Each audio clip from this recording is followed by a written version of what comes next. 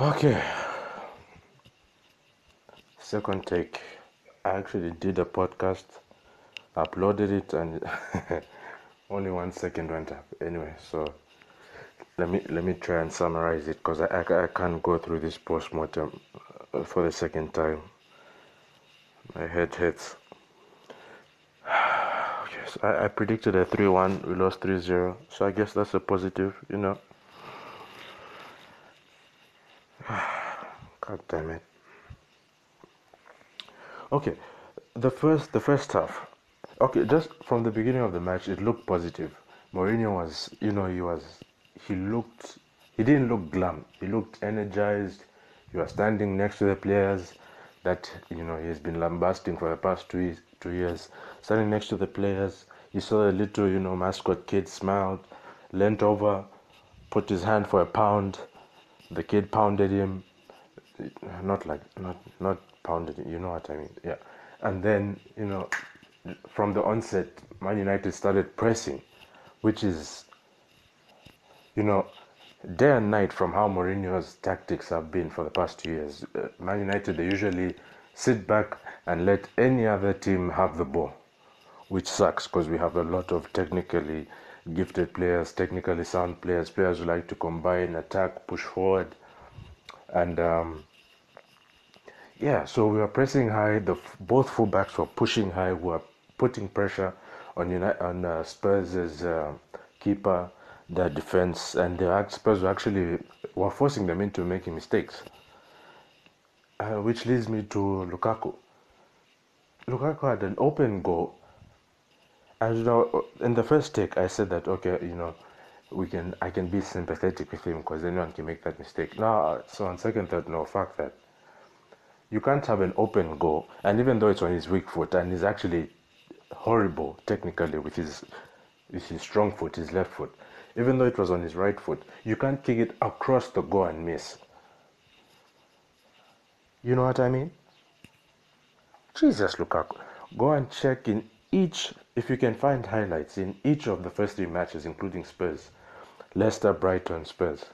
Lukaku had a bad miss in each of them. Technically, he's shit. He's shit. If you remember the Leicester game, he came off the bench. Someone slipped him through. He was 1-on-1 with the keeper. He kicks it straight to the keeper. It went through the keeper's legs, went off his heel, and then went off the keeper's heel, and then went on top of the net. 1-on-1 with the keeper. Then the Brighton match should be the first half. He had another good chance, and he swiped it. He scuffed the shot. Clean past the post, wrong side of the post. Then this match, open goal, and he kicks it across the fucking goal. And that's the thing with Lukaku. Technically, he's so horrible. That's why I love technically, players who are good technically. We have a lot of them, especially in the midfield. No, you know what? We have a good one, a brilliant one, Anthony Martial. He should be playing. And if you notice Martial, even when he's playing as a winger, what he likes to do is he likes to tuck into that inside forward, the inside left forward position.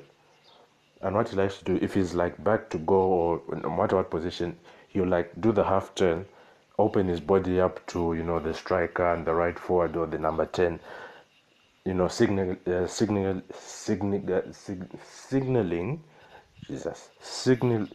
oh my god, pointing out that okay guys, let's do a 1-2, let's do combos, let's do triangles, just nice crisp one-touch passes, let's get out of this funk. And all of a sudden someone is through on goal, to take a shot. Creates opportunities. He's got those quick feet. He's got that awareness. He's got the technique to pull it off. Napoli are good at that. I actually started watching Napoli for the first time. Syria, they like doing those, one-touch triangles, 1-2s. Yeah, and obviously City are good. Yeah. So we have Martial. Get Lukaku off, and Rashford is also good. Jesus Christ. Please get rid of Lukaku. Juventus, I hear they want a striker in January. If he plays well until January, hopefully we can trick Juventus and we get rid of him. God damn it. So what are we talking about? trying to summarize. Smalling looked assured, but that's because under Herrera, I think because there was an extra body which was under Herrera, and that was weird. You have under Herrera and Matic, and you choose Herrera as a third centre back. But then I guess that's because Matic is slow. I don't know why. Why pick him if he's slow? He can't recover. He can't contribute. He can barely run. And this is, I guess he played in the World Cup, right? But if you've noticed, like even Chelsea's last few seasons, even the season where I think he was good, he played well for about 3-4 months and he disappeared. Lethargic, tired. Last season again, he played well the first few weeks, disappeared. And you could see he was so fatigued, but Mourinho kept playing him because he fit the criteria for Mourinho players. You must be 76, you must be tall, you must be strong. Fuck everything else. You know what I mean? Meanwhile, we have Fosu Mensah who's gone on loan everywhere to Timbuktu. He's strong, he's fast, he's mobile, technically he's very good, attacking wise is good, and I'm saying it here first. He's a number 6 and a great one. He's not a right. He can play right back, centre back, blah blah blah blah, but he should be our starting number 6. We have the guy. It should be Fosu Mensah. Bring him back in January. Sell Matic, and Scott McTominay can be the backup. Let Michael Carrick, just give him more,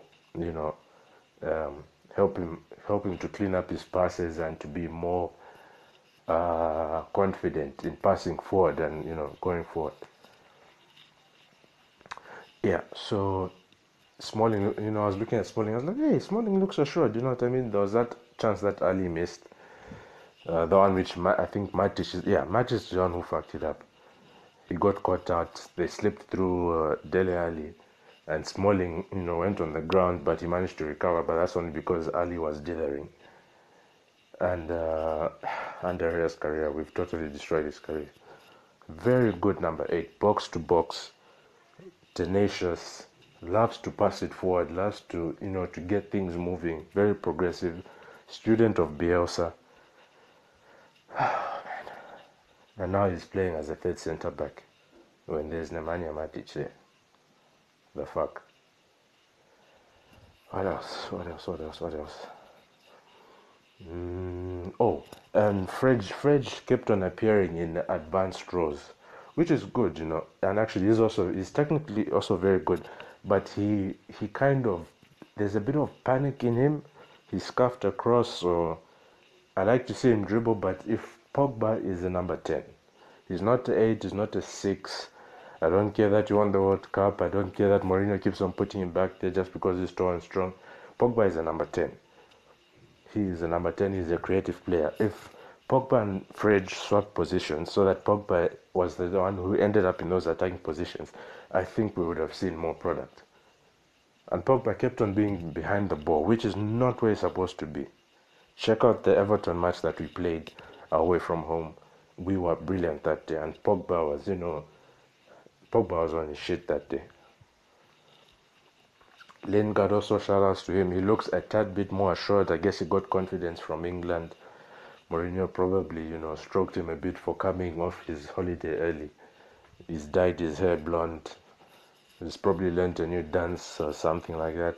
But the thing with Lingard is that even before he was cemented in the Man U team and in England, he was very good at combination play, combining with players. Very good at, he's able to pick out those situations and pull them off with other players. But when it came to the final pass, the final shot, he always sucked, Always sucked. You'd scuff it, stand on the ball, then you do that look in the sky, squint his face and go, oh, fuck off, Yeah. So that was, I guess, yeah, for the first half, that was it. Did I lambast Lukaku? I talked about him missing in each of the 3 chances, right? Missing good chances. Yeah, and then second half, United were tired.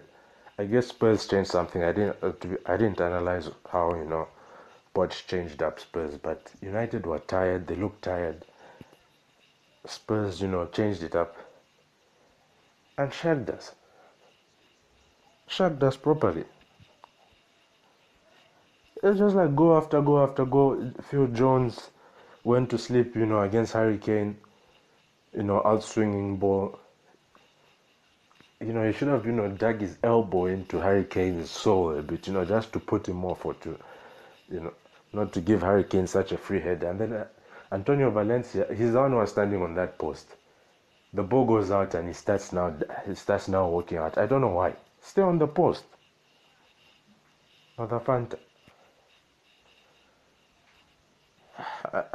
I'm beginning to dislike Valencia. Oh, speaking of Valencia, in the last episode I told you the team, as the director of football for and chief scout for Man United, I told you the players that I would want.